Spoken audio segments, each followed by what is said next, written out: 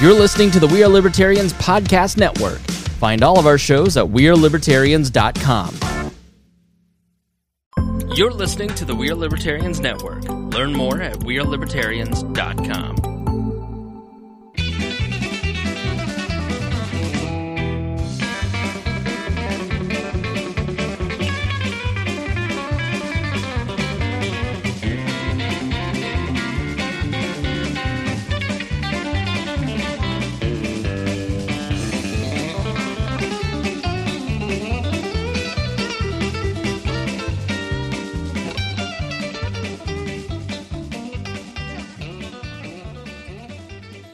Welcome to the Boss Hog of Liberty podcast on the We Are Libertarians Network. I'm your host, Jeremiah Morrill. As always, I'm joined by our co-host, Dakota Davis. Welcome, Dakota. What's up? On my right today, we have our returning co-host, Clay Morgan. Hello, Clay. Hey, glad to be back. Our show is about our lives in rural Indiana. It's a show about the folks who are involved in politics. We promise that our episodes are going to be fun and an easy listen.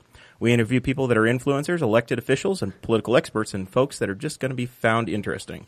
Today's featured guest is a gentleman named Jonathan Lamb. He is running for the U.S. Congress seat, 6th District in Indiana. This seat has been held by David McIntosh from Muncie, went on from Congress to be the president of the Club for Growth. Held by some guy named Mike Pence after that, who went on to become governor and the vice president of the country, and then currently held by Luke Messer, who's leaving the seat to run for the U.S. Senate. So, Jonathan, quite the list. If you get to this one, you got some high expectations, man. That's right. Nothing to be scared about there. So, welcome to the show. We're glad to have you. Now, Jonathan, you're running as a Republican, right? That's correct. Yeah. But you handed out some flyers before we got started and business cards and stuff, and I love that you put conservative Republican at the bottom. That's my favorite part about this flyer. It says it twice on here, like it's for real. That's right. So the way we typically do the show is we'll do a few minutes of catch up here, Dakota and myself and Clay and anything that's happened in the last little while, and then we'll spotlight Jonathan, and then we're going to get into a handful of issues later in the show dealing with Indiana. And some local issues here, and then Dakota actually visited the Indiana or the Newcastle, Indiana City Council for the first time. I did, yeah. So we'll get into that. And I went undercover for Clay. That's right. I went on a undercover mission. So you were getting a little shaggy, and you couldn't work it out with your regular barber. It was an unsanctioned undercover mission. Like I didn't approve it. He did it on his own, but I appreciate his input. Well, see, it was Monday. And I knew I knew that I was going to be working late the rest of the week, and I was like, "Well, I gotta get my." I understand. I have to get my haircut. I understand. And I was like, you know what? I can turn this into a little bit of recon for Clay. There you go. So you went to the famous hair? Is that where you went to? No, I didn't go there. I'm not gonna say the name of the barbershop. It's okay if but you do. It sounds a lot like an airplane and a band from Days Gone By. Actually, while you're talking about that, I will say this, because there has been little barbershop rumors going around the city. Uh-oh. Really? Yes. Oh, there has. I can't imagine rumors in a barbershop. So, I know. Can you believe it? They're not beauty but salons. I will say this on air right now, that B-52s is just fine with me. And everything I've seen, Jeff does a really good job. So, no issues there. I knew he was going to be too nice. Yeah, looks like a great haircut, too. I knew you were going to be too nice. Yeah, no worries. No worries. Jeff's all right. I just can't believe you paid $30 for that and you give Clay $10. That's the problem. What? Andy tipped him. Weird. Oh, no, that is bad. That's just... I did tip him. I gave him $12. Jonathan, when you go to the barber, are you a tipper when you go to the barber? Is that a thing for you? But I'm not a cash guy. So it's on the card. I'm the same way. We've talked about tipping a number of times on the show. It always accidentally comes up. But, yes. Yeah. Well, Dakota's a frequent flyer, so he's all good. He's on the monthly plan. It's like crew car wash. He's just got the regular pass, and he's just in there on the regular. Yeah. I think you should go with the stair steps, though. The stair steps? Yeah. Maybe. I don't know if my employer would appreciate it. There's a young lady sitting over in the corner that we'd have to ask her first. She has full approval, the fiance. She made me trim my beard today. We're going to get you on your bachelor parties coming up here in a few weeks. We're going to take you in for a questionable haircut then. A questionable? You never know. Yeah, could be gone by morning. You don't know.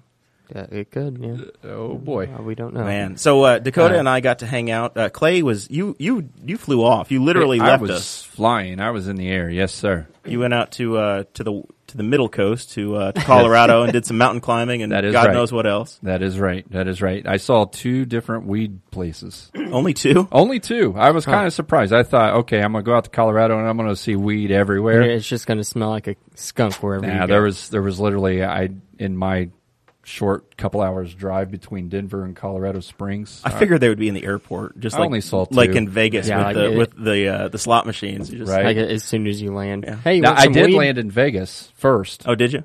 And yeah, I saw the slot machines right off the bat. So Absolutely. Me and my wife got a little selfie with the slot machine, and Did you play? no, did not actually. Come but on, man. I gave my kids all my quarters before I left. There you go, just So, in case. Just we in didn't get case. in trouble. Didn't want to be tempted. Man, so you were gone. Dakota and I don't know how it happened. It was like the weirdest thing. Like, we have a group chat going with all the people from We Are Libertarians. Correct. And James Neese, like, if you listen to the We Are Libertarians podcast, you know who James Neese is. If you do not, then you'll get a little bit of a background from this story. But he lives in where's he? I think he lives up in Tipton. He lives Tipton, north of yeah, Indianapolis. that's right. He's an IT guy, total grunge. Like he looks like the unwashed masses with the beanie, and no matter what time of the year it is. And He looks like he literally stepped out of a 1992 punk rock concert. yeah. Yeah, and he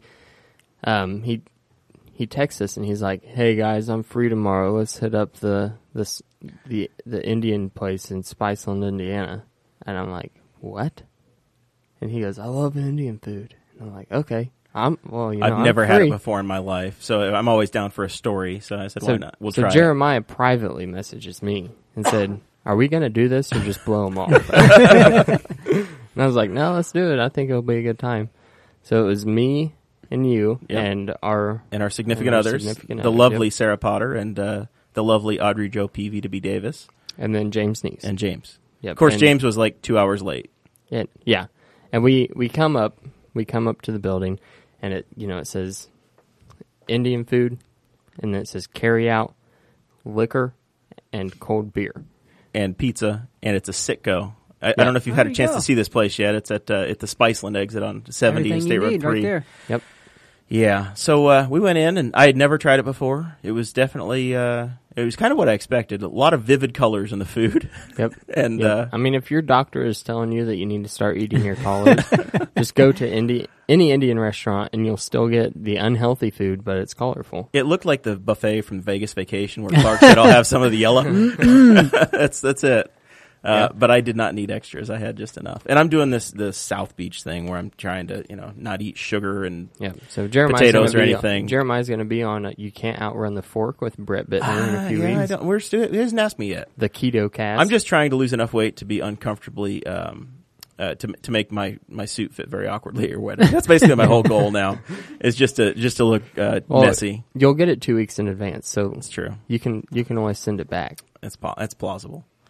Can be done. So anyway, let's hope it happens. we checked out the Indian food. I didn't have any of the naan. I couldn't have any of the rice or whatever. So I was just kind of eating with a spoon at that point. Yeah, he was eating everything. Like, I'm getting big plates, and I'm putting down like a huge bed of rice, and then I'm putting like the curry and anything I want just on top of the rice, right? Like, that's how you do it. And Jeremiah's just I'm almost being verbally abused by the staff, going, "You need to eat naan with that." I'm like, "I can't." Yeah, and he's just looking so sad and disappointed as he eats his chicken curry out of a bowl. It was like soup. It was like curry soup. Yeah, and you got asked about 7 times. Yeah, Do you want some naan with that? I really needed to just take it. Is it naan or naan? I have no idea. I don't Did know. you get a coupon for a car wash? I didn't. Man. Yeah. So that was that experience. And I thought it was really good. I mean, but apparently my Indian food experiences have not been on par with James Neese because he gave it a 5. And I was like, really? I'm thinking more of an 8. And he goes, it's too runny. Yeah. So He must be a connoisseur. Yeah. That's all right. So we do need to give a big thank you to some donors, Dakota. We had do. some. We've had obviously we've moved into the new studio. This is the second episode. We're on episode 22 of Boss Hog of Liberty, the second one in the new studio north of Q Avenue. Fantastic sound quality. That made it out, and we had some more folks reach out. Had a big contribution from thanks to the folks over at Big Bounce here in Newcastle and Wyland's Flowers. Yep. Appreciate their support very much. Matt Chapman and all those guys and what they do for us. And then Craig DaCosta and Christy Avery, David Herring, and Sarah Potter. We thank them for their support as well. So this is definitely a crowd-funded kind of a deal. Absolutely. Video is coming soon, but for now you got the audio format. And but of course, we think We Are Libertarians. Yes. We got all the decorations in here. We got the Rex Bell for Governor yard sign and the Hillary Clinton nutcracker up on the wall. Yep. It says cracks the toughest nuts. Stainless steel thighs. So, man. And there's a slot machine right next to it for Clay. There you go. Oh, there you go. Maybe I could play that one since I think it's it actually works. Like it takes a quarter, and it'll spit you quarters. Someday, when Clay's in the General Assembly, I look forward to him making sure we have live dealers at all of our casinos. There you go. Right. That sounds good. Instead of the holographic. Right next to it is a Marilyn Monroe puzzle. That one time, whenever I was a kid, I asked for an Xbox for Christmas, and from my grandpa. And we went over to my grandpa's house, and there was a box that was like the perfect size for an Xbox. And I opened it up. You thought you had struck gold. Yep. I'm like, yes, this is it. This is the one. And I opened it up, and then I opened up the box that was wrapped, and there was a thing of Jacks and a deck of cards. Not Jack Daniels or Jack's Donuts. This was the Jacks, like the kids' game. You throw the bouncy ball, and then you pick up the Jacks. And a deck of cards, and then the Marilyn Monroe puzzle. And he said, well, whenever I was a kid, we didn't have video games or anything, so I gave you what my Xbox would have been. So that's the story of that, in case people come in and they're like, why in the world does he have a Legends Marilyn Monroe puzzle on his bookshelf? Joke's on him. That's worth like $1,000 on eBay now. Big time. Collector's item. Man. All right, so let's talk a little bit to Jonathan. He's sitting here waiting patiently and suffering through a podcast that have you been a listener? Have you listened to some of this? I caught some of your episodes here. Awesome. Well, we appreciate that very much. I was hoping for a DNA test. Maybe next time. Hey, Jonathan, you give me the $100, and I'll make sure that you get the DNA test. We'll have a $20 contribution, and we'll get you the purity test. I turned out to be more Mormon than I ever expected to be. Like came over with the originals. That means you can have like 3 wives. One is plenty. One will be plenty. I don't think I need that those kind of complications in my life. Going to get me in trouble, man. So, Jonathan, you're running for Congress in the 6th district. Yeah. Is this something you've thought about for a while? Is this like you've done other political activities before, or just seems like the right time? Let's talk about that a little bit. Yeah. First of all, thanks for having me. And to make a long story short, no, never had political aspirations. You know, it's not. You kind of read these biographies of these guys that are in Washington, D.C., and it's read like they prepared since they were 6 years old. You know, I'm going to be an Eagle Scout, and then I'm going to go do this, and I'm going to go do that, and then I'm going to clerk for this person, and then, you know, I'm going to be just up and up the ladder. Right, and you always hear that story. I always wanted to do something in politics. And for me, it's just the doors kind of opened up, and it was the right time, and frankly, I was just angry. So my background, if we back up a little bit, I'm a business guy. I'm an economist turned entrepreneur. Okay. So after I graduated from Ball State, I have a degree in economics and a degree in risk management, and went and worked in the power business. Yep, for the same company I work for. Oh yeah, yeah, based in the Carolinas. So you were say it on air? Well, no, I don't usually say I don't say the company thing. He tries to avoid it. Yeah. We don't want to bring too much shame upon our employers. No. Yeah. My company eventually was acquired by probably what your company was, but I ran about a $3 billion power portfolio. But I always wanted to be an entrepreneur. So since then, hit the fast forward button. I've started 7 companies. The last company my wife and I sold, I was like, holy crap, I just got nailed with taxes on that. And the whole reason we sold it was we had this huge healthcare issue. It's like, do we expand and get killed by Obamacare to where the point is, we've grown twice as big, but our revenues have grown twice as big, but our profits are half what they were before. So these were the questions that I asked, and afterwards I'm like, we have to do something about this. Well, I think like you've got it all wrong because Obamacare created jobs. Right? Yeah, right. So that's how isn't that what they said? Right? I understood that Obamacare created jobs. Well, this is interesting. And it lowered health insurance costs, and everybody that never had insurance just willingly wanted to have insurance after that. So you're saying that you actually had to? Yeah, it actually cost employer stuff. Believe it or not. Okay. And interesting. We were prepping today. We had someone ran some reports. We got a great staff. We got a great volunteer staff. We have about 7 interns that are going to be working for us that are Ball State students. And we pulled the demographics today. Went and pulled all the employers from the 19 counties. This is a huge district. And of the 19 counties, I think I have to ask Josh, but I think that 13 or 14 of the 19 counties, the number one employer in the county was a hospital. Yep, absolutely. Yeah. I think that's the case here in Henry County. In Newcastle, Yeah. Henry County Hospital is our biggest one, and I'm sure Muncie... So Muncie we have Ball State. Ball State followed by the hospital. Yeah, followed by the IU Ball Hospital. Yep. Yeah. Which is still funny for me to say. I mean, nothing like IU slapping everyone in the face. There's an IU hospital right on Purdue's campus, and there's one on Ball State's campus. And it's like, this is the world we live in. Just as long as there's not a Patriot Stadium in downtown Indy, I'm good. There you go.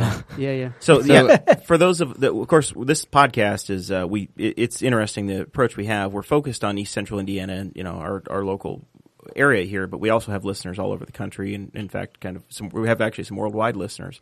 So the 6th Congressional District is mostly rural, as Jonathan said. It's Eastern Indiana. Goes from pretty much our part of the state, Muncie and Delaware County, all the way down to the Ohio River, which borders Kentucky. Yep. And it's the eastern side of Indiana, basically.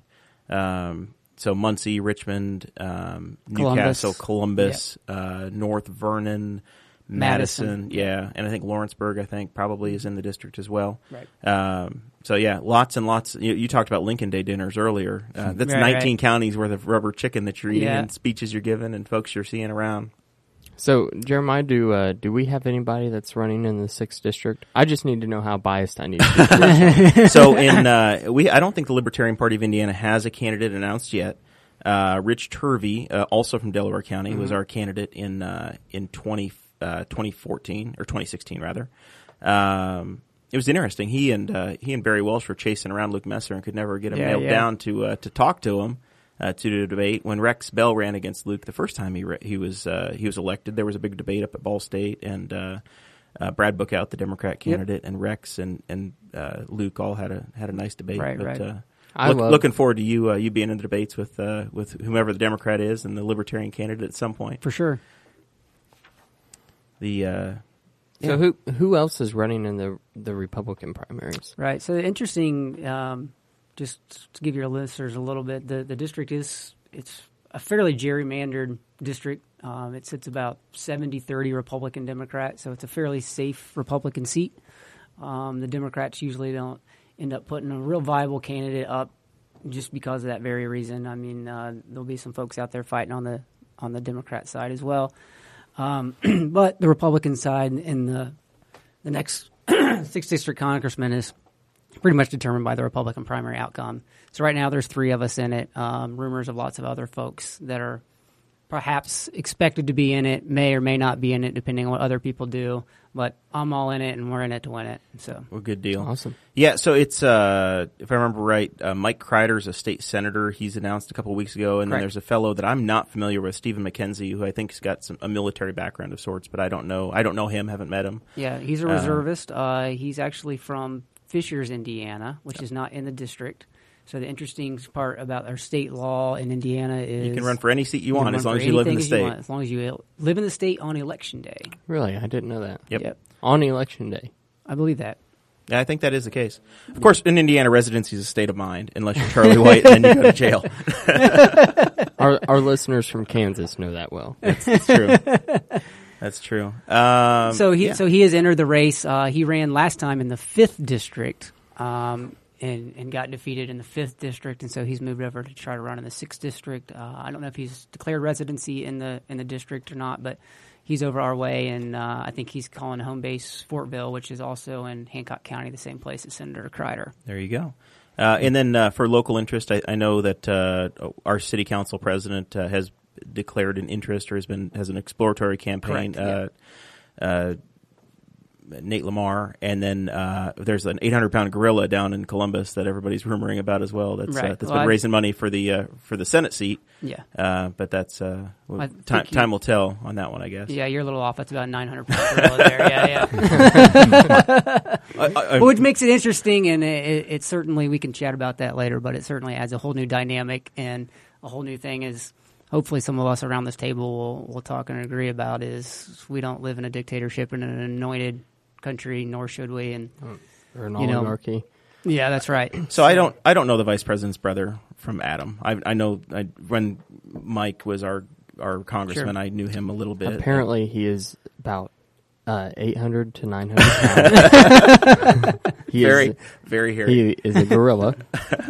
But honestly, I would encourage you not to shy away. As you get into that race, and if that's what happens, you're looking at obviously you have the concerns of the family tie that Sure. may be positive, may be negative. It's hard to determine at this point, but also very little political experience on his own, and a situation where you have I think there was a family business there, and there's definitely some holes to be poked in the record of that as well. Yeah. So. Everybody has to interview for the job, and just because you have a birth name that happens to have 5 letters that match somebody that has a residence in Washington right now doesn't mean and that a striking resemblance doesn't mean that you're on your way, right? That's right. So you just got to realize that the lamb is the fiercest of all barnyard animals. So come on now. It is. I also heard at the Indian restaurant with James Neese that it's the grossest of all barnyard. That is true. You want to make sure that you keep your katydids sheared. Talked about his time living on a farm castrating sheep. He said he'd probably castrated more animals than any vet in the local area. So that is such a random fact. I know. That's a nice dinner. The Hillary doll over there? Nice dinner conversation there at the Thai restaurant. Yeah. Yeah, it was that. And like the thing is, we're sitting like right next to the buffet, and he's just talking about, he's like, yeah, you just snap the rubber band on there. It goes like through 3 weeks and they just die and fall off, and you'll find them in the yard. And I'm like, oh my gosh. And he's talking really loud. So people are trying to eat. I've got that agriculture background too, growing up with animals, growing with 4-H stuff. And I very rarely bring that up around the dinner table. Yeah. But, or on a podcast. Yeah. You never know where it's going to go. That's just the deal. I didn't eat any more chicken. You were over it. Well, I had seconds on the lamb. They used to have, in another era in Indiana politics, I read Rex Early and the Republicans used to have a lamb fry every year where you would go and have the, if you had a guy that could get 800 or 900 of them, that was a political fundraiser. Maybe if we get our the projected number, you and I go bag our limit on squirrels this year. And we'll fry up the chicken legs and have a libertarian squirrel fry. Oh God, does that sound good? And then none of it sounds good. But our fundraiser will be trying to allow squirrel hunting in Memorial Park and Baker Park, both. Breaking news: I'm no longer on the Memorial Park board, so I have much less influence over there than I did a week ago. I'm more concerned about Baker Park. Yeah, it's true. I mean, just put concrete walls all around it so that the bullets don't escape and hit kids, and just let us go wild in there like once a year. We're going to. I mean, obviously, okay, we can get the wall, and we can make Delaware County pay for it. You're already beginning your platform. Is that how things work? You're already beginning your platform. I can build. I can build things and ask other people to pay for it. You have to. You have to Delaware pick an County enemy. can pay for anything because it's just all corrupt money anyway, so it doesn't matter. Oh, okay. It's not their money. Has the FBI raided this week? Not this week, but it's hopefully coming very soon. I can't dog on President Trump too much. We are outnumbered tonight, Jeremiah. Are we? Yeah. It's 3-3. 3-2. Well, I wasn't including Audrey. What? Oh, man. Hey. They get to vote now, man. Oh, crap. You're right. Check your updated Constitution. I just figured it was assumed that Mr. Lamb, Jonathan Lamb, had brought somebody in with him. But nobody knew that Audrey was in here. That's true. We usually don't have a live studio audience, but since we've been in the new studio, we've had full occupancy each time. We have. Once it hit the courier, Yep, it was a big moment. Game on. Yeah, over on the wall over there, you see the I see that. the big cover page a few Yeah. weeks ago in the local Brisket Gazette. exactly. It's a good time to reset. This is Jeremiah Morrill with Dakota Davis, Clay Morgan, and our featured guest today is Jonathan Lamb. We are on the We're Libertarians Network. Of course, we're also heard Saturdays and Sundays on Indiana Talks, noon each day. So you can listen to us on the internet. The number internet one talk. progressive internet radio. That's show. right. We are featured on Progressive Radio, and we appreciate it. Any outlet we have. That's the way things work for us, Jonathan. As we typically, as libertarians, half the time we agree with the Democrats on social issues, where we just say, let us do what we want. We just won't hurt anybody. And on the other side, on the fiscal issues, most of the time the libertarians are coming down with the Republicans. Although typically we actually mean it. So after Election Day, we still are for the lower taxes and the reduction in regulation. So we actually have a member of our finance committee that's a devout libertarian. So is it really? Cecil Bohannon? That would be the one. So Yeah. big shout out to Dr. Bohannon. So he was the person that put you on my radar back. I talk with my now hands you and got sometimes my problem. and sometimes I throw the mic, lock me down. Cecil had mentioned you to a number of the prominent libertarians, saying, "Hey, this is the guy I'm going to be supporting this year," which is very exciting. But he's obviously very well respected in our circles. And Cecil is a professor at Ball State, correct? Yeah, he's an economics professor. That's right. And there's another very prominent libertarian Ball teaching in the new Koch Center.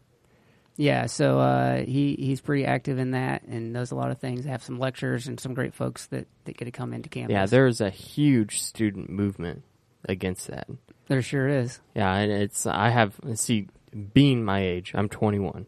So being my age, I have friends that are everywhere that have gone to college. Most of my friends went to some sort of college. I went to a trade school and Ivy Tech instead. And it has been amazing, the transformations. So I'm seeing all this stuff coming through from people who grew up in my little farm school that were driving tractors and trucks that rolled coal going down the highway, and and now we're full on Bernie Bros and talking about our free health care and municipal electricity and everything. You trade your 1-ton lifted Ford for a Civic. Prius? Yeah, a Civic or a Prius.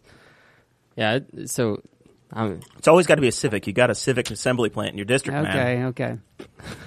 well, that's why he's not got a dog on him. That's right. That's true. You see my big old truck That's out the true. window that gets about 9 miles a gallon. We got around the district. the Toyota people are down there in Larry Bouchon's district, so we'll make fun of you need to do what who was that? Was that Messer that has the big truck? That's so. If you're running for a statewide office in Indiana, the thing in the last since Mitch Daniels is you get a RV1, or you get the Mike Pence had the big red Chevy pickup truck, and now Clay's guy Congressman Messer is driving around in a. He didn't spend the money on the paint job I thought he would, but he's got a very basic white Chevy truck, probably made in Fort Wayne, with the Messer for Congress or Messer for Senate. And sticker on there. like Luke. I like Luke. Yeah. And James Neese saw it on the road the other day. Yeah, it's got and that. He and said Marquita's it's got the Hummer. He said it's got new tags on it. It's got new plates. Temporary plates. Tell me you're not. So he bought it just for the campaign. May have. You're not nearly as difficult as Congressman Marquita on your staff walking around, are you now? Josh has the football right now with him. He carried it at all times. It's got the codes in it and everything. When he picks you up at your house, does he have to keep the car running a certain distance away so you don't gas anybody out? Or? And I've already been told by Greg Pence, who's Mike Pence's brother, and asking questions about my driver, and I kind of looked at him. I don't have a driver. Where do I get this driver at? And I haven't taught Josh how to drive a stick yet, so that's why I'm driving around with the truck. I got an old '68 Chevelle convertible that we usually ride in, but he can't drive a stick. He can't drive in a parade or nothing. So man. So I have to set my own parade and wave at people because I can't get anyone else to drive it for me. Wow, it's rough time. Josh. I walked my. That brings back a memory for me. So last year, Rex's campaign for governor, we did the as a libertarian, you're expected to walk in the Pride Parade. In Indianapolis, and I walked the route about 3 times before the parade even started because we had a parade car, and we parked at the finish of the parade, Rex and I walked yeah. all the way up to the north end of Massachusetts Avenue Yep. from Military Park all the way to the north end of the city. About 95 degrees. It was just a terrible day. And realized that we didn't remember the signs. Remember this. You've got to have the signs for the side of your car. So we were in a convertible. Yeah. We didn't have the parade signs. So me, being the one campaign staffer, had to walk all the way back down the parade route, pick those up, and then hoof it back up the parade route again. Finally get there, nearly dying, and the parade has already started. So I walked the length of the parade. Like I saw everything, like and more, like 3 times. And then we got to just at the moment I arrived, it was time to walk the route again. And by the time we finished that, I had walked the entire route 4 times and was ready to die. It was a terrifying experience. So it works well with that Indian diet you're on right now. It does now, yes. Yeah, it was that was a day. So yeah, lots of parades. You got a lot of fun time. If you enjoy this stuff, my kids love the parades. That's the one thing that they do enjoy. So how long have you been to Canada? Is this this is early in the cycle, I would imagine, right? Yeah, so we just threw our hat in. We were all in wait and see mode as Messer and Rakita kind of battled each other out. It was rumors, who's going to jump in when, and we thought that the rumor deadline would pass and go, and then another rumor would come in, and so officially Luke jumped in at the end of July, and then Rakita jumped in right after that. We threw in our hat on August 1st. Okay. Yeah. So it's August. You've got August 1st, and then the primary will be in early May. So you've got basically about 221-ish days. Eric Holcomb became governor in like 99 days last go. summer. Yeah. This is going to be a marathon. Indiana, where dreams come true. That's right. Luke ran for 3 offices in I don't know, 4 months, and finally won one at the end. So that's the way it goes. I get told all the time by Greg Pence that it took 3 times for his brother to win, and I turn and ask him how many times it's going to take him to win. So I haven't got that response back yet. He just gave you a cockeyed smile. Yeah. I really hope you win, just for the reason that I had a U.S. congressman in my guest bedroom. Yeah. That way you can say, hey, I know that guy. Yep, that's right. So that's my official endorsement. Oh, really? Yeah. Well, we got a first endorsement. All right. Right out of the gate. You got an endorsement from a county libertarian chairman. Holy cow. We're gonna have to take you out back and whip you for a while for stepping out on the party. Well, if you vote in the primary form, it goes on your permanent record. That's true. That follows you for true. life. It does, right? I let Clay put a sign in my yard, but I didn't go vote for him. But I did let my yard help him out a little bit. I apprate that. You didn't vote for our boy Clay? No, he probably just voted for one. If you vote, no, I voted for Clay in November, but I didn't vote for him in May. In the primary. Gotcha. Because it's a felony. If you're a libertarian and you don't intend, if you go to the primary, this is the way Indiana law is screwed up, Jonathan. Yeah.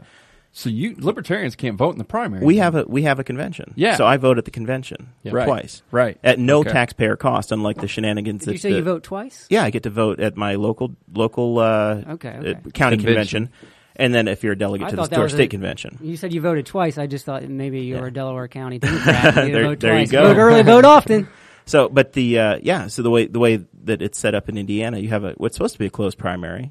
We don't have party registration, but you do go, and the state law says that I plan on voting on the majority of the people in this party if you take a Republican ballot or a Democrat ballot.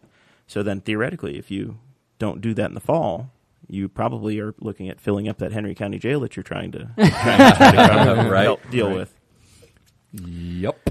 So, yeah.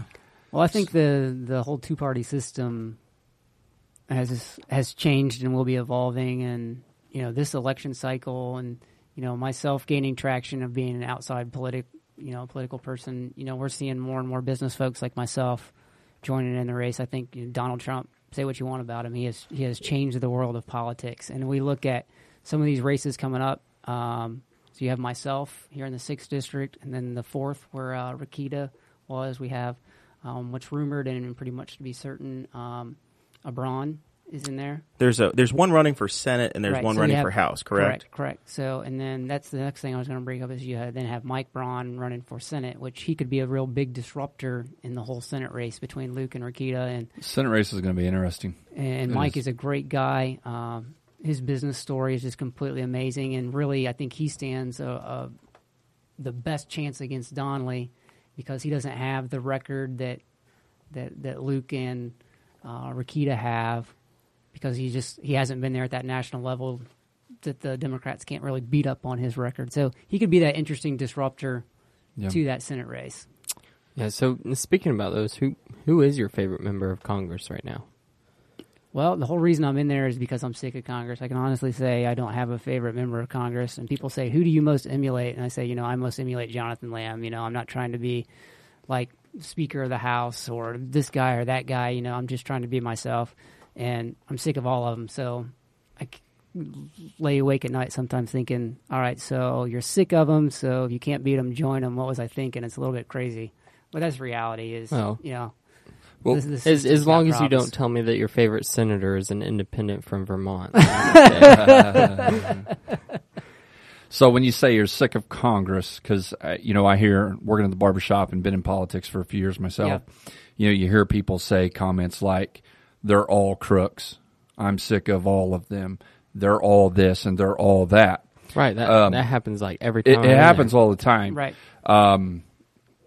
And even in this last presidential race, when I looked at the candidates, I looked at their records. I didn't look at the media. I didn't look at what the commercials said, because you're going to get lost if that's all you look at. So I look at their record, look at what they vote for, look how they vote very specifically on different issues. So you say you're sick of Congress, and I'm going to throw this in here and just see what you think about it, see what your thoughts are on it. But when I look at Congress right now, I'm very disappointed, okay? I'm very disappointed. A lot of my disappointment's with the Senate, because the Senate seems to be where things are getting screwed up. We have a lot of people in the House that have voted, in my preference anyway, more conservative on some of these issues. Yeah. There are a few votes that I probably wouldn't have done it that way, but I'm not there. Right, and I realize it's a wicked web there, right? And there's things that go on behind the scenes, and a lot of pressure that I think a lot of people don't get. Okay, so when you say you're sick of Congress, what specifically are you sick of? What specifically would you bring to the table? One issue is the debt issue, and I know you and I had a little bit on Twitter about, I was kind of trying to pull from you a little bit more information, and we feel the same way. Right. It's beyond control, and we keep going further into debt. I personally like what Rand Paul recently said about increasing the debt ceiling. He didn't want to do it, and he thought that we should pull funds that are already budgeted for foreign aid to supply aid to our own people, right? That whole conversation. 17 out of 100 senators, okay, voted against raising the debt ceiling, according to the information I got. Right. So, again, when I think of Congress, I think of everything. So, what? Yeah. Go ahead with your. I'm sick of Congress, but what specifically can you do? What specifically would you look forward to doing? I want to send somebody there with the ability to lead. Right. And make some noise. Not to be an idiot, not to be a jerk, right? Not to be a doofus, but somebody that can lead. Right. Let's go. So we did at least see both Messer and Rakita voted against the debt ceiling. We saw that. So that's a positive first step. But I think that, like Rand Paul was saying, I think reality is we can't just run right off the fiscal cliff either, and that's a whole other set of issues. So I think it's that common sense that we have to have, and we have to have a compromise. I think when we look at our race here in the 6th District and we start talking about this 900-pound gorilla, look, there's things, the number one question I get all the time as a Republican candidate is where you stand with Donald Trump. And I think that this is indicative of the new way of the Republican Party and the new way of politics. Yep. So we have, if you look at what we have here in the 6th District, Greg Pence is a great guy, but reality is his loyalty is going to lie where his loyalty lies, and he's going to be expected to vote where his brother Mike Pence wants him to vote. I think what I bring to the table is have the ability to vote where votes need it, where Hoosiers need votes, and where we need common sense votes. So I think where I lie is as a disruptor. I have the ability. I have an economics background. I have a business background where I can vote the way that Hoosiers want us to vote and the way that makes sense. And people are not always going to agree with the way I vote, and I can say that. Unfortunately or fortunately, however you look at it, as an outsider, when smart people that are actually involved and engaged in the political process that realize that it's not just TV commercials that you should be deciding who you vote off of. Right. They don't have that voting record to look at for me, so it's going to be different. So that's, why we're talking about this and having these discussions. Mm-hmm.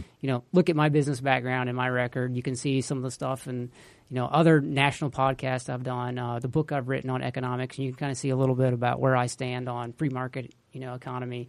And, we can get into a little free market stuff. And I'm sure that you guys as libertarians understand the importance of free market. And I think that that's lost a little bit on the Republican Party right now, is really trying to understand trade and economics and where real free markets lie.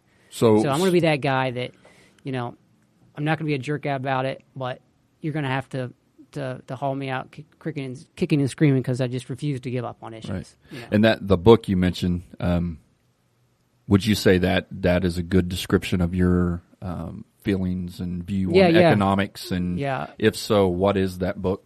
Yeah, I'll bring you guys back some copies. So it's going to have a nationwide release this spring. I'll have copies here in hand in a couple weeks, and then I think it'll be downloaded digital right after Christmas. Two published authors at this table, and either one of us is from Dakota. Nope. I think I've written more books than I've read lately. But the book's called Economics is Like Sex. It's a great cover, I think. It fits with your Marilyn Monroe. I'll show you guys a picture of the cover. It fits with your Marilyn Monroe right there. So it's a picture of Marilyn Monroe and the iconic picture of her in a dress with Benjamin Franklin's head on her. There you go. And, that's cool. Yeah. So, but the basics of it is, look, economics is this taboo topic that we never talk about. It's because no one understands it. People in Congress don't understand it. The American people don't understand it, and so we don't talk about it. Money is the most taboo topic in American society. And I start out my book by saying that is, if you had to give a speech in front of a crowd, would you rather get up in front of the crowd and talk about your sex life or how much money you make? Yep. So now, are you asking me? Because, no, just think about that for a while. Clay works in an all-cash business. That's interesting, yeah.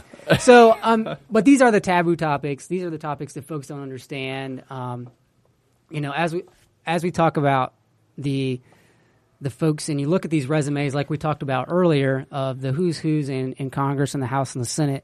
I mean, these guys they're smart guys, right? They have degrees from Ivy League universities, but they're all attorneys and they have this and that background.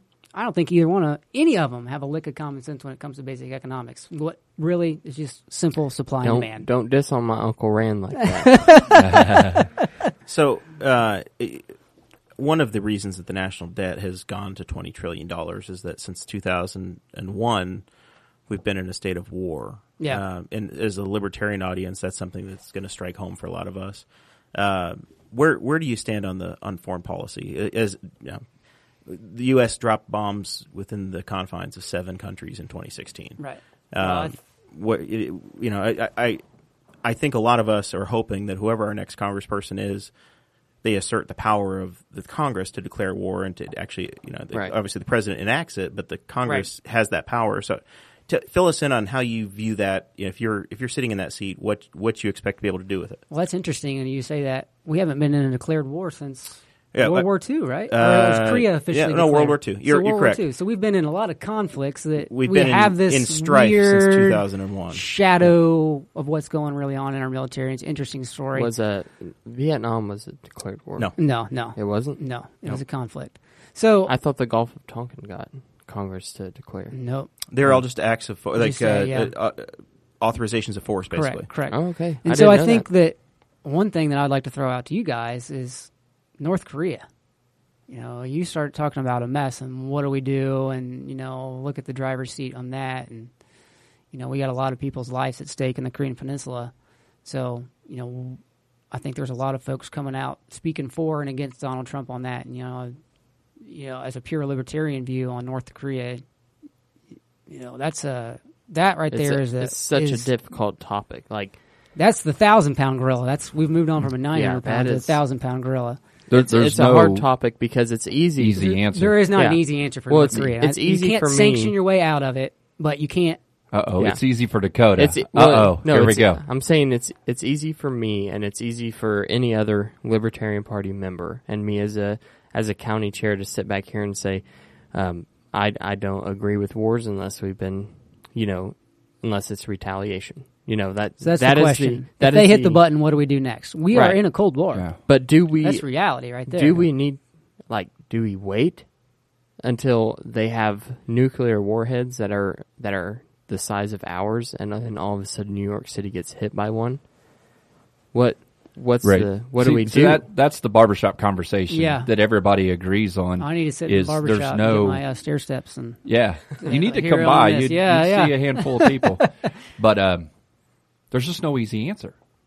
There's just not. I mean, there's not. And that's you to do answer your nothing? question is, I don't know the answer, because if you look at where we're going with conflicts, we all have the hindsight in the mirror to know that we didn't find any weapons of mass destruction. Are we in a nation building business? No.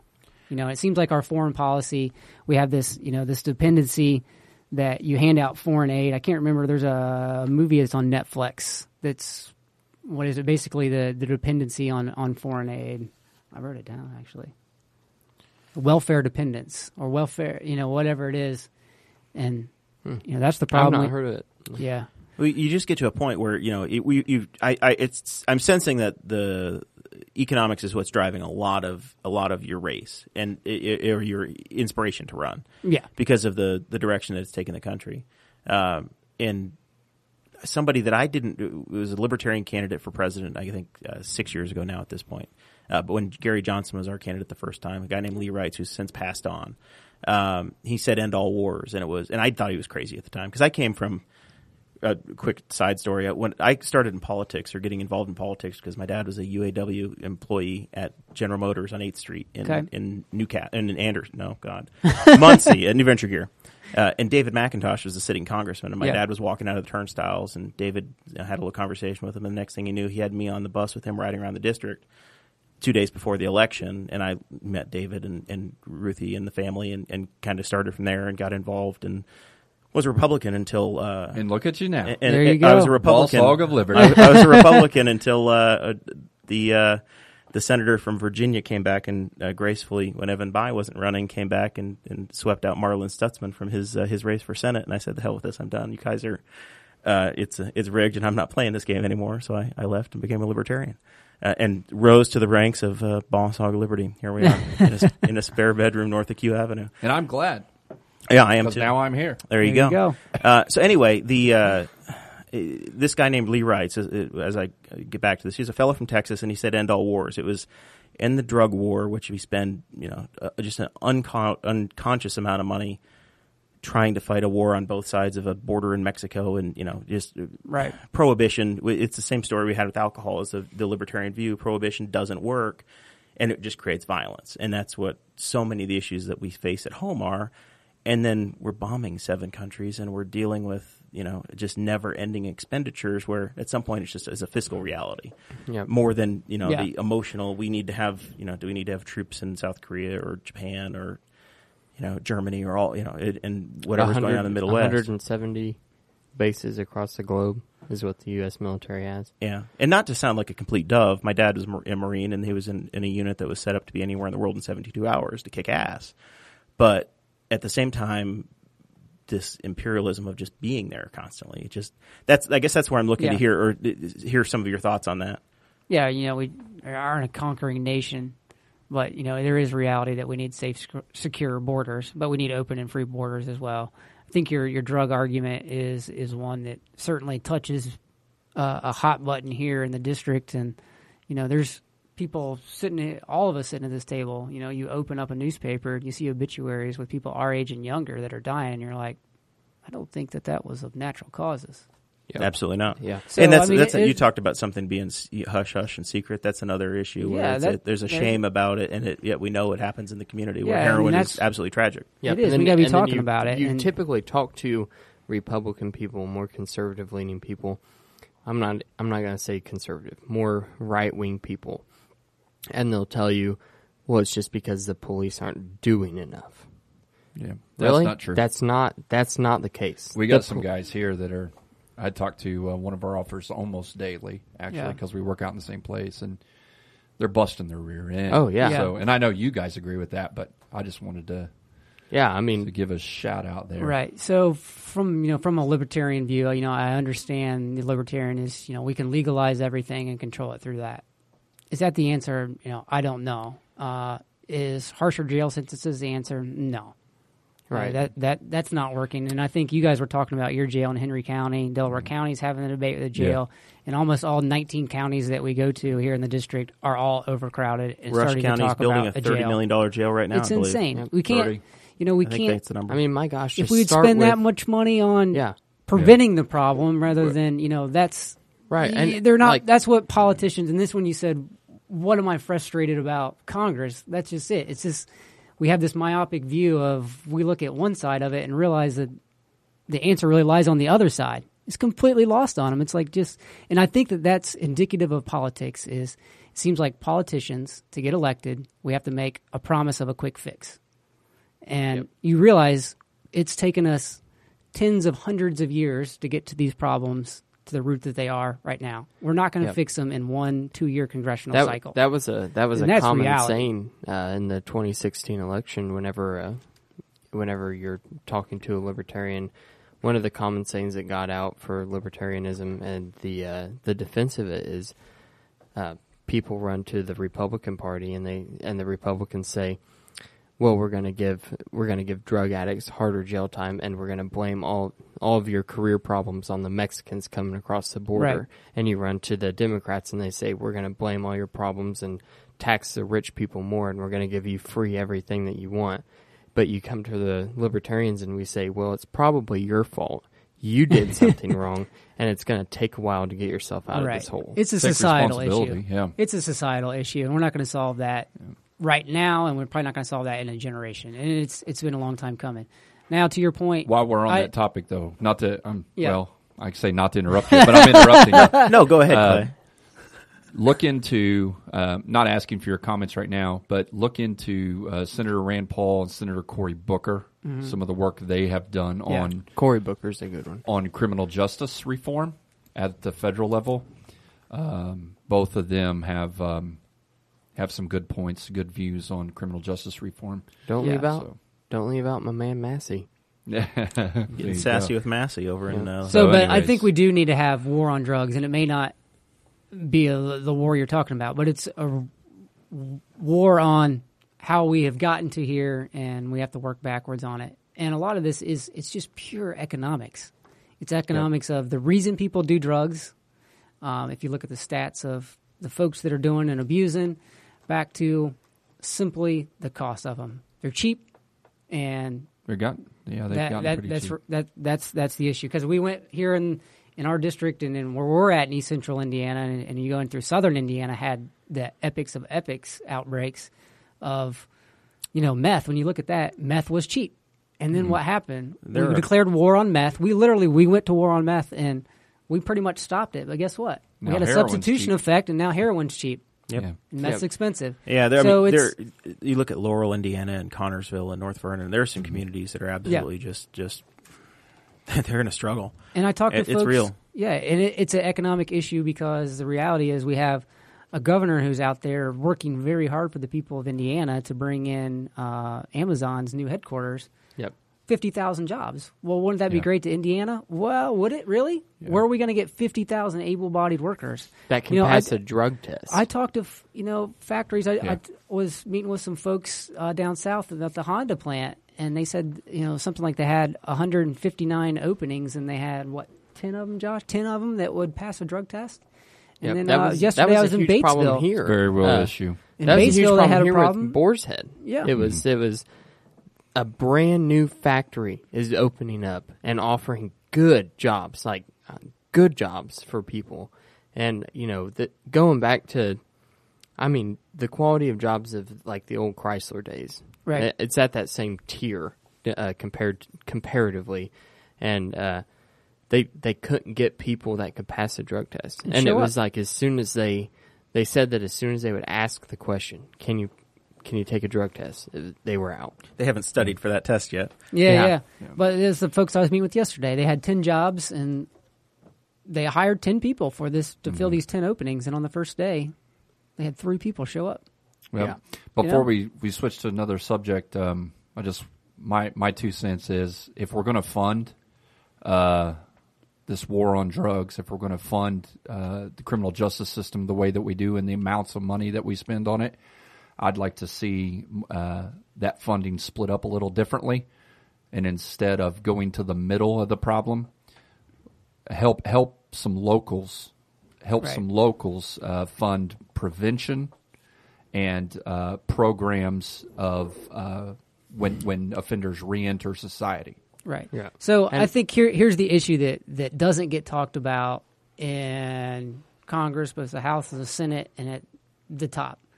It's because people don't understand basic economics and basic business. So you hit the nail on the head. So we have to look at how the government spends its investments. As a business person, I don't mind investing in something if I know I'm going to get an ROI, a return on my investment. So if we declare war on drugs and it costs X number of billions, we better get a return back that's greater to society than those X number of billions we put in, because we have productivity loss in drugs, we have the cost of drugs. So we need to make sure that is an economic war that we fight and that we can win. Because, as I talk to folks that are involved in rehab, there's I can't think of the drug that they give to folks, to addicts, that basically the Narcan. Yeah. And what is it dose? It's like $1,500 or something like that. Yeah. Well, you look at it, and the average heroin addict is spending. Are you talking about Suboxone?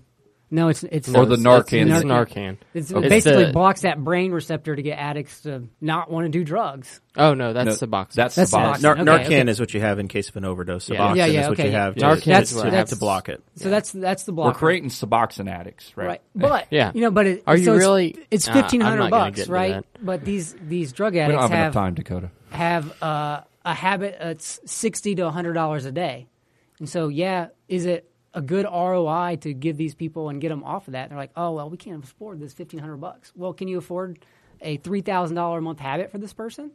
Yeah. So these are the ROIs that we need to start talking about on the war on drugs and how you'll hopefully get to the heart of the problem. And if you take business type review schedules, you'll look at the war on drugs more often than when we declared it during the Nixon administration. And here we are 6 presidents later, and we're still practicing. Yeah. Still doing the same thing. And it's even worse than what it was when we declared it. I don't know, but we probably all grew up here around Reagan time, except for our 21-year-old over here. He was born during. So you got to miss out the frying egg years. Yeah, I was born during the Clinton years, but I was raised during the Bush administration. You probably didn't see This Is Your Brain on Drugs, did you? Well, that was classic. Classic. I've seen it, but I live for it. I'm not a heroin addict. What year were you born? 81. 81. All right, I'm 83. So you're technically a millennial. Yeah, right there at the beginning. So I graduated high school in 2000. So by definition, kind of the millennial boundaries is really if you graduated high school after the year 2000. So in the new millennium. So I hooked it right there. There you go. Okay, talking about the war on drugs, we have an issue here in Indiana with our CBD oil. Right. Yeah. So the Indiana General Assembly in the last session that they had, the long session, legalized or in one way for a specific application, legalized CBD oil for people that have epilepsy. That was basically the application that they were supposed to be able to use it. And I think July 1st that law actually took effect. And unfortunately, the way the law was written, they were trying to thread this needle between what was politically possible or not going to get you in too much trouble back home at one of your 19 Lincoln Day dinners, and trying to help people get access to some medicine. I was actually going to try to give Dodger some CBD oil. Yeah. But unfortunately, he died before that. Oh, did he? Yeah. I'm sorry to laugh at that, Dakota. I feel like most of that was this podcast's fault. I really wasn't trying.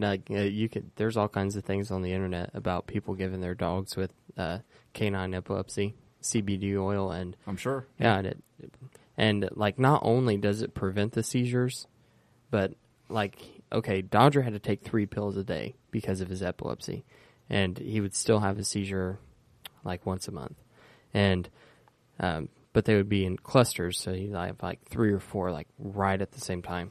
So not only would the CBD oil, and this is just a dog, okay? Not only would you just take a vial, it comes with a little eyedropper, and you would just put it in their food, and that would replace all. Sorry, Clay's got the Clay's dance phone. music going on And- over here. And that would replace all the 6 pills a day that I had to give him. Right? Which probably weren't cheap. No, they weren't cheap at all. And not only would it replace all of those pills, but if you were like whenever they're having a seizure, like they're a person or a dog's mouth is open, if you would just put the CBD oil in the mouth, then it would stop the seizure prematurely and keep the other ones from happening. So it's like that was a huge deal to me. But unfortunately, Yeah. So what's happened is they passed that law. We're I guess 3 months into it being in existence, and now we've got there was a story in WTHR, the local NBC affiliate in Indianapolis. They published a story of a fellow up in Hamilton County, just north of Indianapolis, who got arrested for having that oil on him. And I guess the local law enforcement officer dipped his strip or whatever they do to test, and they said it tested positive for marijuana. And now the guy's being charged for that. I don't know if the prosecutor's actually going to move forward with it, but at least they followed through with an arrest. It tested positive. See, they have the test strips, like a mobility kit, right? So he tests it out in the field, and he says, "Yeah, it's got THC in it." Like, oh my gosh, this devil drug. It's THC. It makes people tired and hungry. Let's get it off the street. So he takes him back. He arrests the guy, and then they ended up testing it, and it tested at a 0.0% for THC. What's the deal here? A man got pulled over, and he had a perfectly legal substance in a test kit that is known with multiple cases across the nation of this test kit just being completely inaccurate, and a man gets thrown in jail. Yeah. From what I've looked at it, when I was looking at it a little bit today, it just seems like there's a lot of confusion on the issue. Yeah. Like you have so one much. You have one side that's trying to do what they think is the law, and then Right. you have the other side that makes the law that has made it kind of hazy and unclear and gray. So, according to what I saw, and correct me if I'm wrong, but I think it may be a little bit of a topic in this next session. Yeah, I think that Try to in the short get session some they're going to have to clean clarity. it up, and that's something you'll probably find when you're serving in Congress. Is you want to get it right the first time, so you don't have people out there unclear about the law you just created, right? That wouldn't It's be a real Congress issue. if that Well, happened. And because here's speaking of the law and the system, and there's a lot of really great prosecutors out there Yeah. that are prosecuting according to the law, and it's not even necessarily that they agree with the law per se. Sometimes But the law is the law. That's right. but the law is the law. So Without law, you have anarchy. And which brings us, I guess, as we're talking about this, and so I'm not personally a marijuana guy. Me either. But I'm you an look advocate, but I'm literally I'll drink. That's probably worse, but I'll drink vodka. That's what I There you have go. tonight. But But if I don't you- touch it.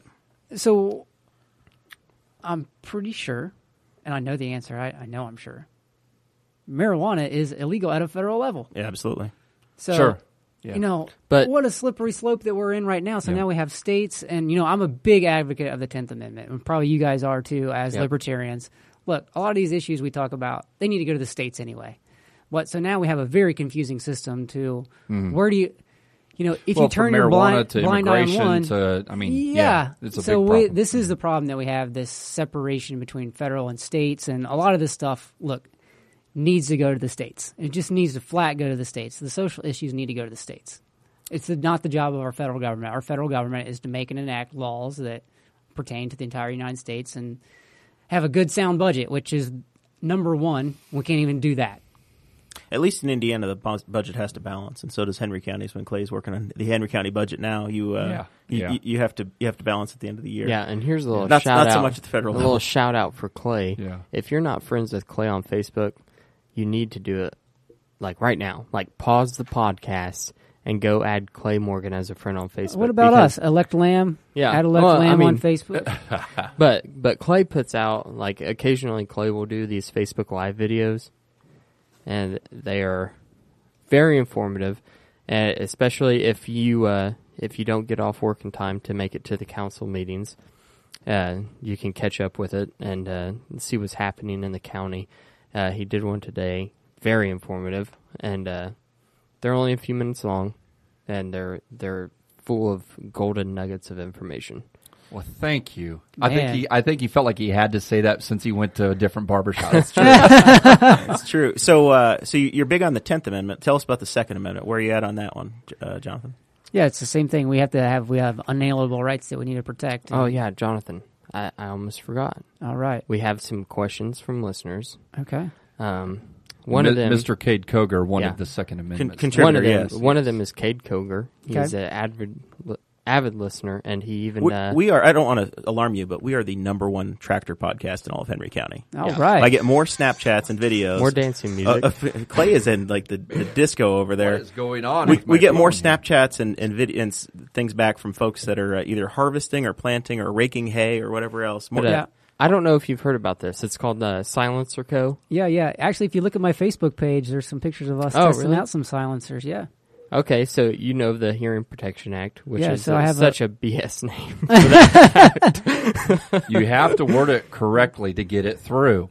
Yeah, the Hearing Protection Act. But do you know of Silencer Co's Maxim Yes. 50? So I didn't know specifically about that one, but I do have a friend that he invited me down to the Indiana State Police. They have a range, and they were doing some testing on suppressors. Yeah. As they, we all know them as silencers, but suppressors, I guess, is the correct term here that we're talking about.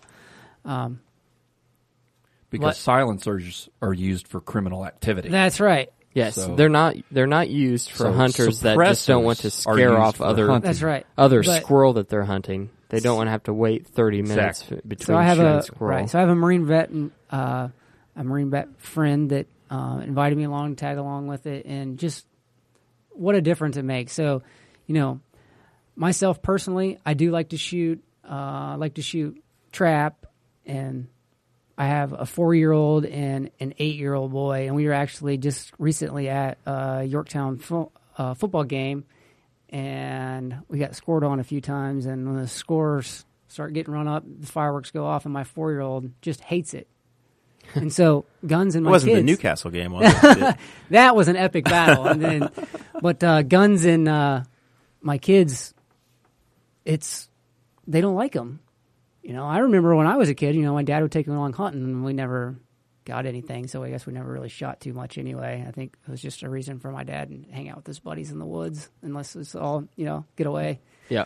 But my kids don't like to shoot just because it's so loud.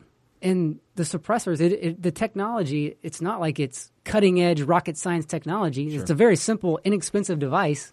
No, you can make them yourself. I mean, but it's so expensive with the stamp and what you have to rate to go.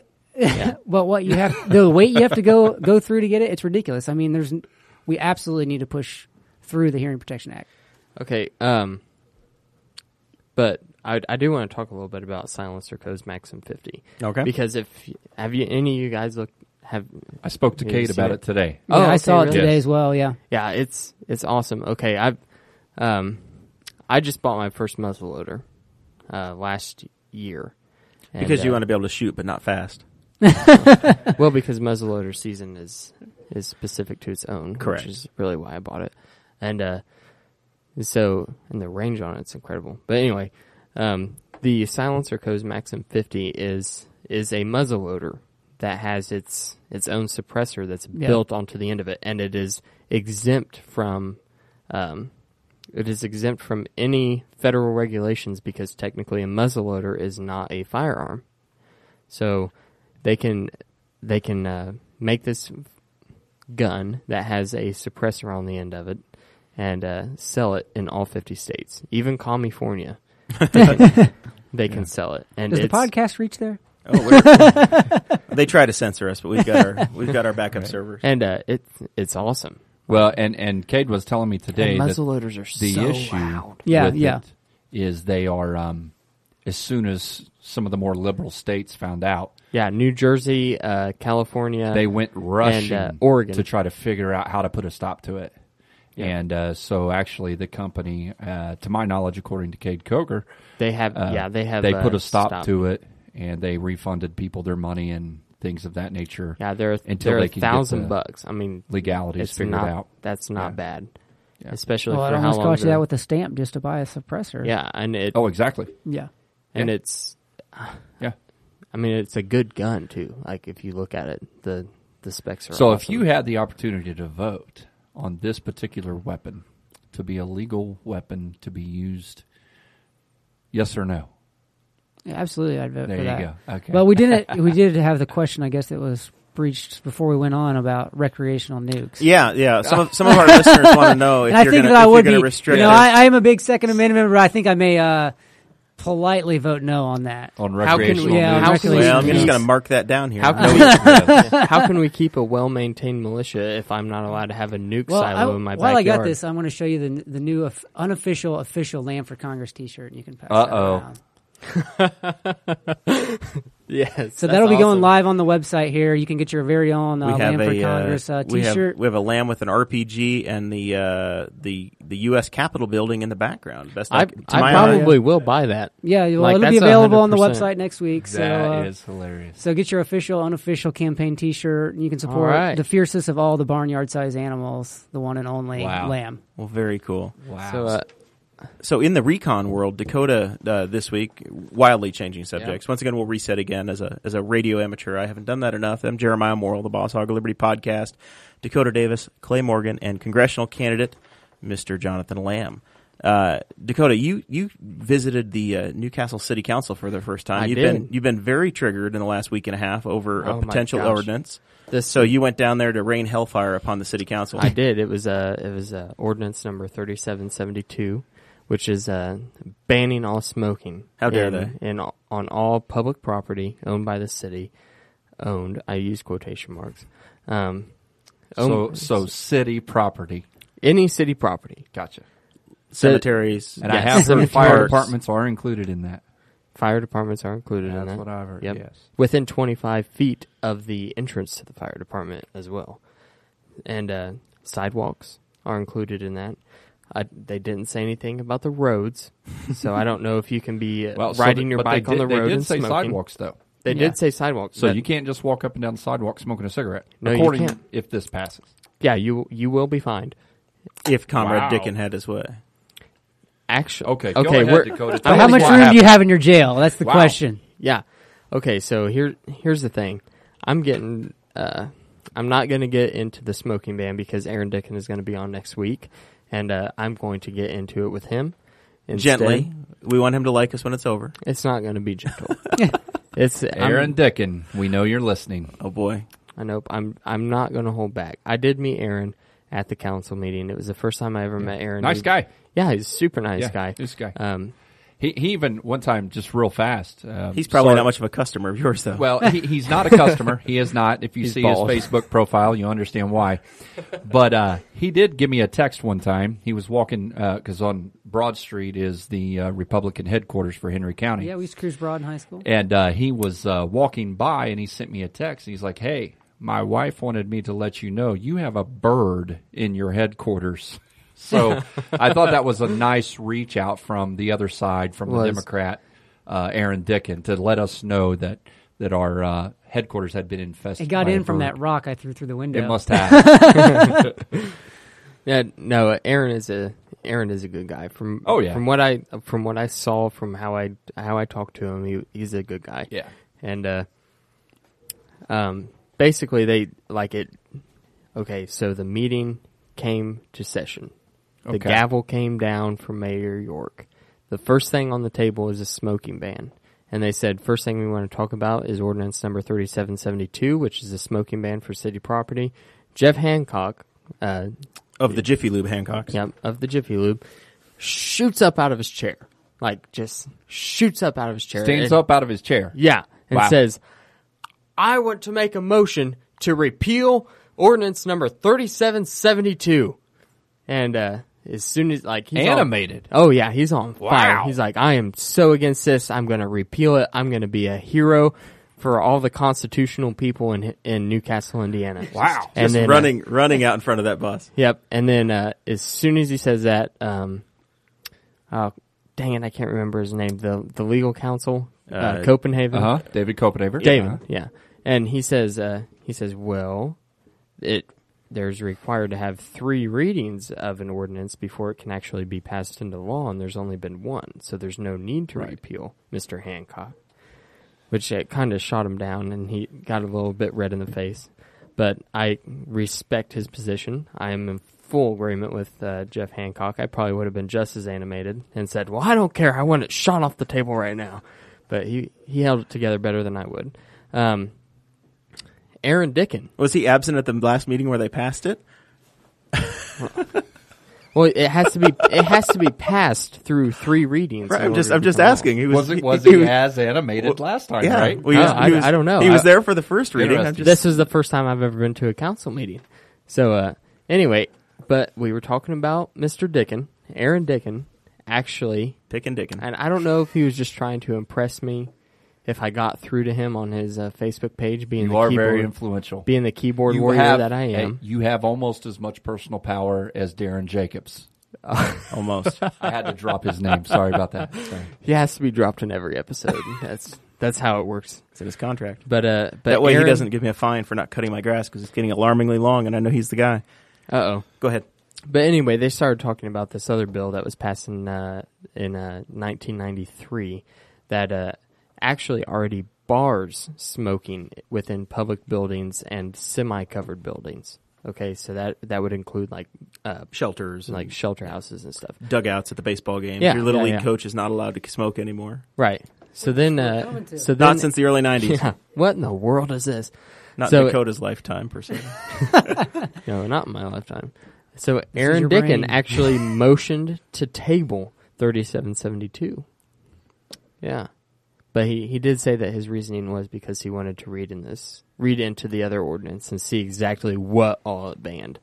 He wanted to read the archaic old ordinance that was passed when Clay was graduating high school. Exactly. But then Aaron said that this is not an issue for the city council. He said this isn't our baby to handle if this ordinance is actually already in place. This belongs to the park board. City park board. The city park board. This was Aaron Dickin. Okay. And everybody was pretty much in agreement, so they tried to take another vote to pass it, and it died for lack of action. So that's where we're at. I've been there. Dying of lack of action. Yeah, I've been there. I think it is quite possible that Aaron just wanted to table it to wait until he came on the Boss Hog of Liberty. I think that's what it was. So I side of the story. I mean, I really do think it's because I am such a heavy influence on him. You're exactly right. We're going to find out. Am I that powerful? We're going to find out next week. I will say that whenever I walked in, Corey Murphy of the Newcastle Henry County Economic Development Committee. Yes. NCHCEDC.com. Yes, of course. That's the one. Yep, that is a domain site. He actually came up to me and he said, "You look really familiar. Do I know you from somewhere?" And I said, "There you go. I do a lot of modeling." I was like, I don't think so. I don't think I've ever met you. And he goes, well, my name's Corey Murphy. And I said, I'm Dakota Davis. And he said, oh, you're from the Boss Hog of Liberty podcast. It's spreading like wildfire. Yeah. It's amazing what one cover on the local paper will do for you, isn't it? There you I go. will say this, and if this isn't the most beautiful example of bureaucracy that you've ever seen in your life, then I don't know what is. Because Corey Murphy goes up there to give an update on the economic development Economic Development Corporation. Yeah, the corporation. Mr. Lamb, have you met Corey Murphy yet? I have not. Okay. Yeah, so he goes up there to give an update, and he says, we're changing the domain name from NCHCEDC.com to growinghenry.com. And he says, and the IN in growing is going to be capitalized, and there's going to be a logo of the state of Indiana around it. And I'm like, that's a good idea. Creative. And it sparks a freaking debate. Oh, yeah. People because are debating you left like Newcastle out, dang it. Yeah, and they're like, oh, I don't like that. Like the NCHCEDC is so much easier to remember. And I'm like, it's a bunch of freaking letters. How can you remember whether or not NC or HC comes first? Like, I'm having a hard time remembering it just talking to you guys. We know that most of the folks on that committee probably draft all of their letters in all caps, right? Yeah, probably. Yeah. Just screaming at baby boomers. Yeah. Hello, I think that this needs to happen. That's how I imagine all the baby boomers on Facebook whenever they talk in all caps. No, but he... Don't be dissing the baby boomers. I need their votes. I have bad news for you. This is not the market for baby boomers on this podcast. Hey, I have family that's baby boomers. You're going to have... Yeah, your parents... I had heard a comment that after it came out, the podcast in the paper, the newspaper, right? There was some older people that was talking to a friend and said, I just don't understand this Boss Hog of Liberty thing. Liberty's in a whole different county. Oh, that's hilarious. Yes, absolutely. No, they... oh, my gosh. Sorry. No, my parents are Gen Xers. They're not baby boomers. See, that's how... Oh, man. Mine are baby boomers. Yeah. How old are you, Clay? 42. Yeah, my dad's only 3 years older than Clay. Yeah. Yeah. I miss talking to your dad. He goes to B-52s. I'm sorry. That's why I had to go on the recon mission. My dad goes to a salon over in Shelby County, over in Morris. See, I went to Great Clips. This was a few months ago. I needed a haircut really bad. In an absolute emergency. See how quickly we go from one side to the other. I'm a Great Clips guy myself. Well, that was the situation. I'm like, I'm going to be working overtime. It's a Monday. I'm not working overtime tonight. I'm just going to go to Great Clips. And I hated it. I'm so used to the barbershop, and I'm so used to just talking to Clay about and getting heated about politics. And I missed that at B-52s. Like, he just kept asking me about, like, what sports I played, and I'm like, I play golf, and I play music, and I host a political podcast. And he's like, oh. And he's like, well, did you How do about anything? the Colts losing to the Rams? Huh? Yeah, he's like, did you do anything in the military after high school? I'm like, no. I watched the commercials. No. Yeah. Like, I tried, they tried to recruit me, but I wasn't into Cheered it. for Dale Jr. So it was just, there's like, there's National Guard car. there's no conversation there. But anyway, going back to the city council meeting, I'm going to skip past a couple of these things, like a plat in the cemetery and everything. Like, that doesn't really matter. Oh. The reading of the minutes. Ordinance of 3775 is to establish a one-way on an alley north of Broad Street. I just have to point this out because my ward is Ward number 5, and it is Mark Koger. He is my councilman, and he was talking about the city code and accidentally said shitty code. Shameful. Oh, it was hilarious. He said, well, does the shitty code allow that? Oh my gosh, that was so funny. So this is why you really should attend Radio all of the public edit. meetings. All of the public meetings. Oh, it was the first time I've been there, and there's me, and there is Corey Murphy, and there's like 8 other like baby boomers, like Dale Cole and all them, like our famous Dale Cole from the Boss Hog Liberty. Of course. All them in there, and I don't think they caught it, except for Corey and Mayor York and a couple other people on the council. So they're all like cackling a little bit, and Mark's cackling at himself, and I'm just back there like red in the face, like biting, like my lips are bleeding because I'm biting so hard. But it was pretty good. But I ended up like, okay, so if you're listening to this on Indiana Talks, and you have listened to this podcast before, you know that I am pretty far right on the libertarian spectrum. I came from a very conservative household, like hardcore, like Donald Trump conservative household. And you just lost half the listeners. He's not really a conservative. You should know that. Okay, I shouldn't say conservative, but you guys know what I'm talking about. I feel you. And anyway, so I lean pretty far to the right. So whenever I talk to Democrats, like there's just this ingrainment in my head, like this red siren starts flashing. It's like enemy, enemy, enemy, and I'm like, no, stop. They're not the enemy. But anyway, that always happens. I don't know why. But so I start thinking that, like, man, my councilman is Mark Koger, and he's got that freaking D beside his name. What is about that? And, like, we started talking about the smoking ban, and we started talking about the 2018 budget. They started talking about giving all the counselors raises. And, like, he is he is on it. Like, he's aligning with all of my principles, and like, here I am. I'm sitting here thinking I might want to be running for my district in 2019. And I'm like, man, but I like Mark a lot, and I just don't know what to do. But I have to give a shout out to Mark. He is a good guy. He's got good principles. You were impressed by I was your experience. Super impressed. Yeah.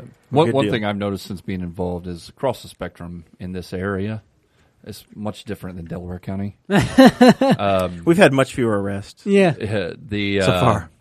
Republic. I mean, across the board politically, we all fairly conservative thinking. Oh yeah, and you and I have talked about that before. When yeah. John Gregg was running for governor, if he were to go out to Portland, Oregon, yeah, he's not a Democrat.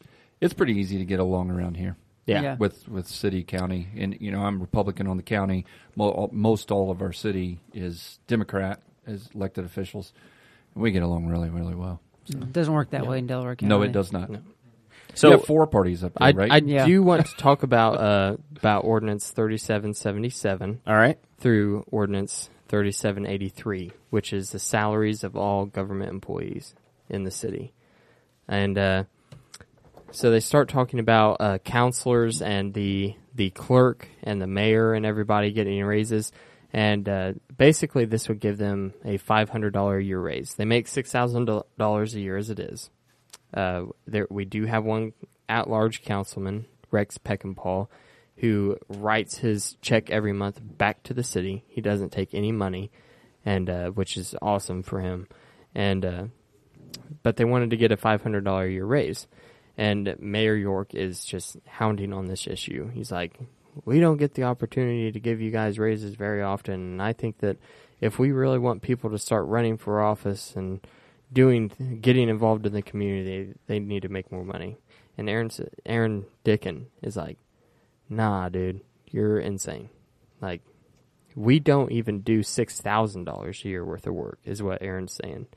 A couple of people are like, well, the county council, like freaking Clay Morgan, they only meet once a month, and they make double the money we do. That's right. And that's all I do. Yeah, and Aaron's that's all like, I do. I just meet once a month. Just once a month. That's it. That's right. And no, that Can literally was Henry said. County? That literally was said. Like, they didn't bring up your name specifically, obviously, but they were like, well, they make double the money and they do half the work. And I'm like, really? And Aaron Dickin, he's like, I'm pretty sure that the county is bigger than the city, you guys. Like, and they probably take in more tax dollars than what the city does. But anyway,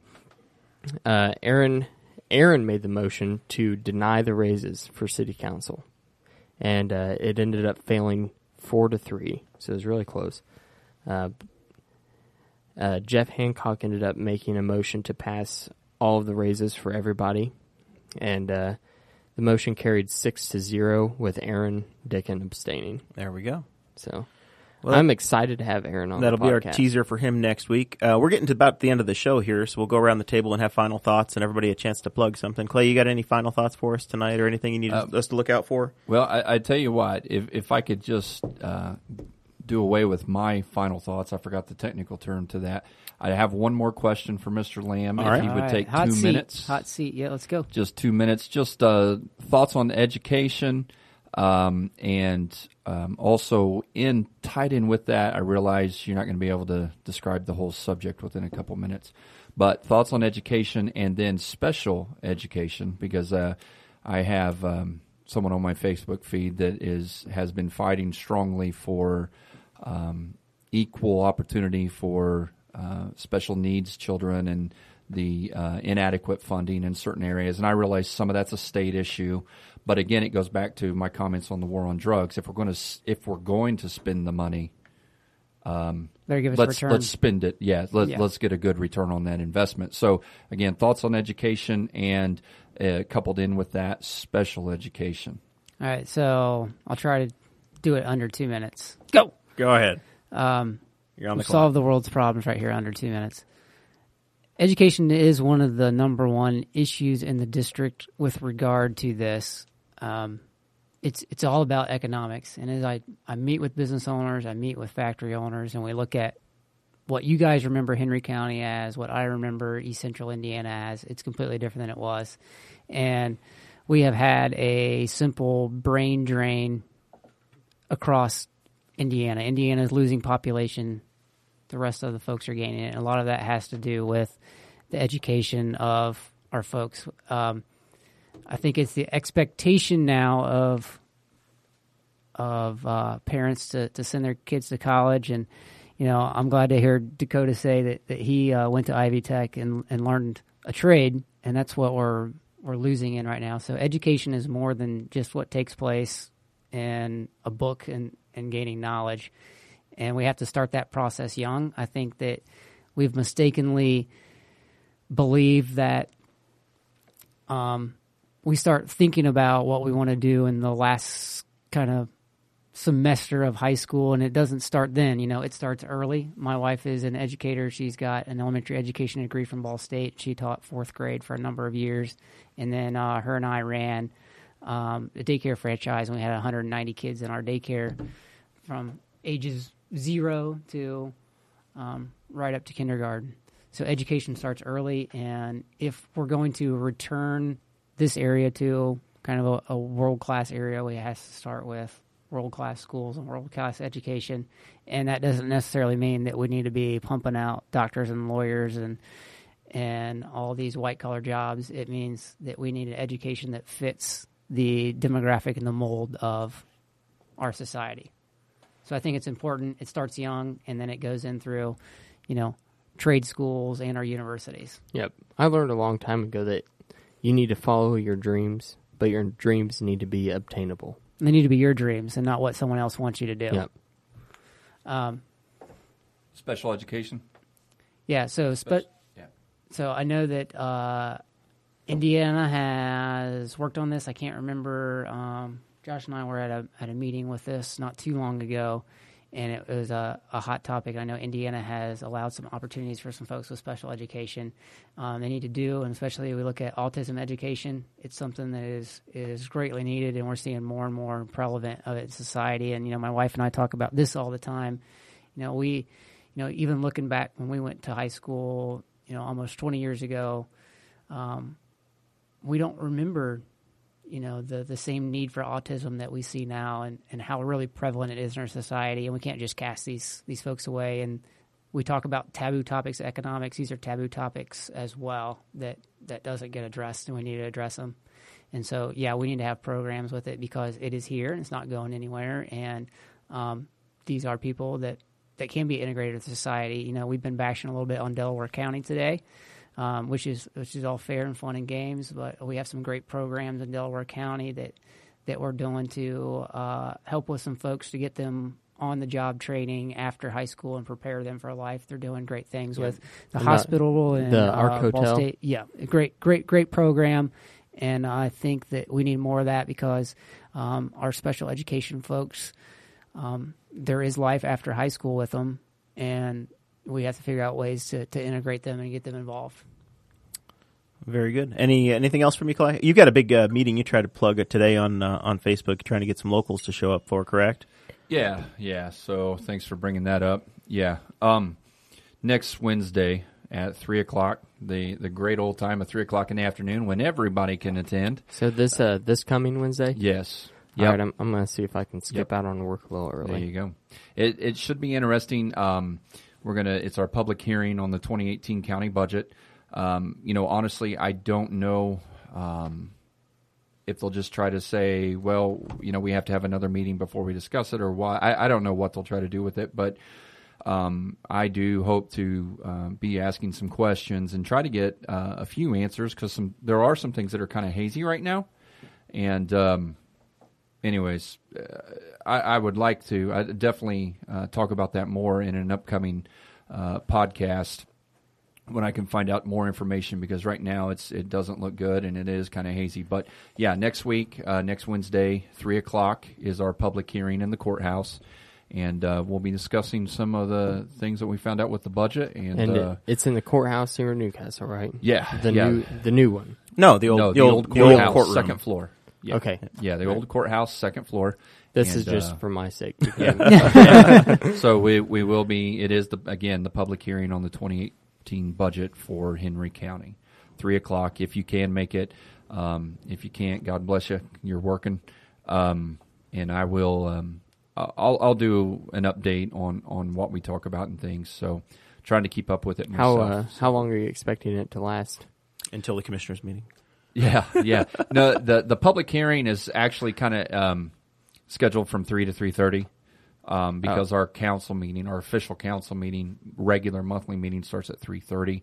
But if it lingers over, I mean, it'll just linger over, and we'll. Is the council meeting open to the public? Oh yeah, it's all open to the public. And real quick, October 2nd is our specially scheduled budget session where we're going to come back to the table to look at how we're going to allocate the funding, where we're going to make cuts, things like that. Again, I've heard some crazy stuff out there.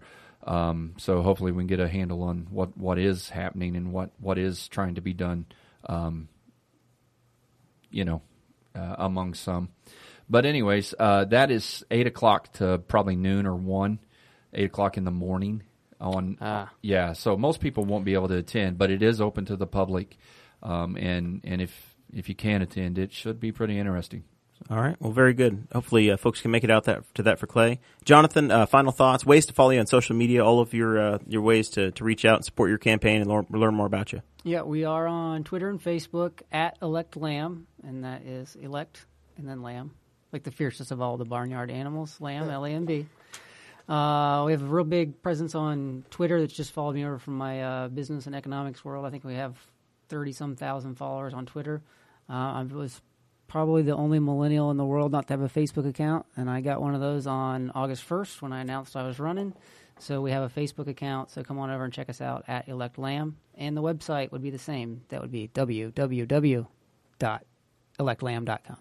Awesome. Very good. Well, we thank you very much for stopping by and hanging out with us and learning. Appreciate it. Thank you. I know it's a little bit of an unorthodox platform, and we certainly appreciate you doing the long-form show with us today.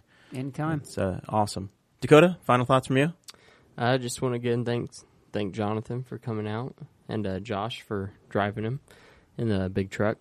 No, but I really appreciate you coming out. Like, one of the biggest things for me, whenever we first started doing this podcast, and I mentioned it on one of the previous episodes of where I wanted to take this, and we were talking about our goals.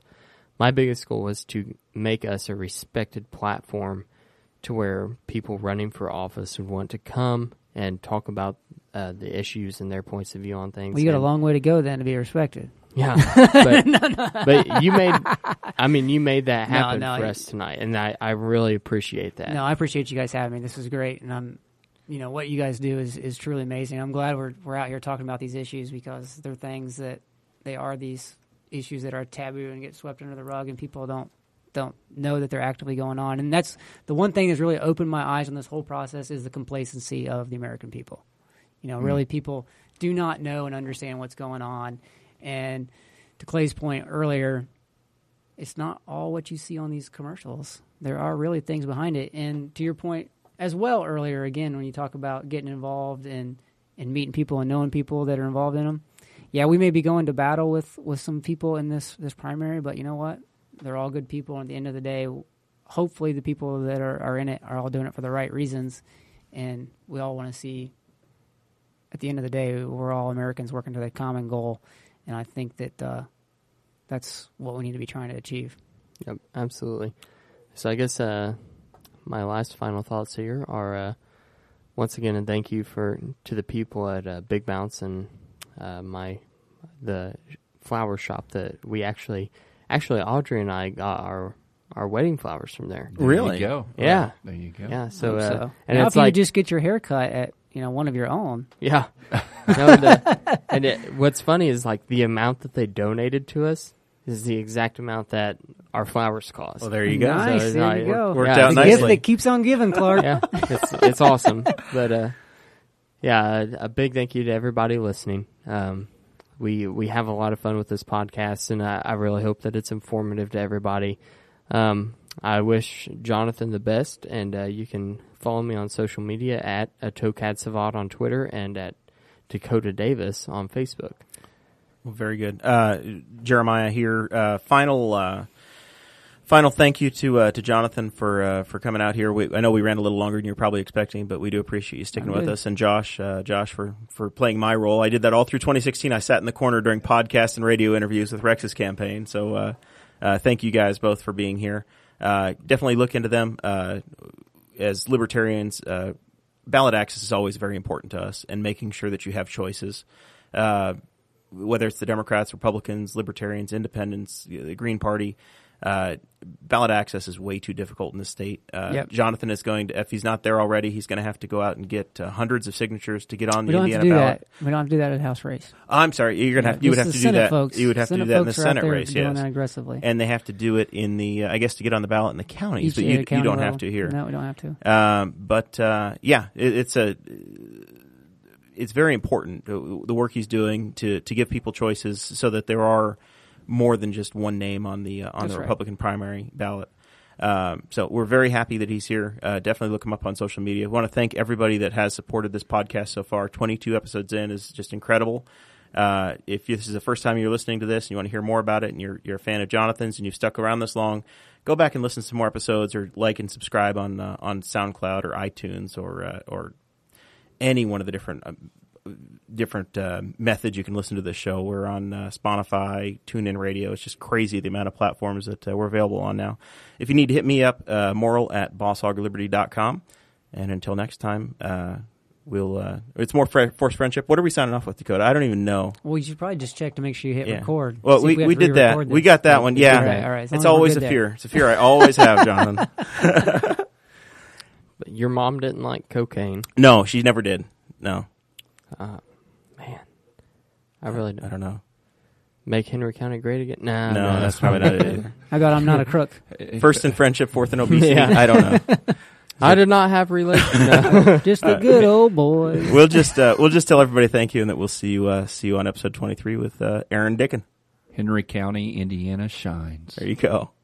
Thank you for listening to the We're Libertarians Network. Get our other shows at We'reLibertarians.com.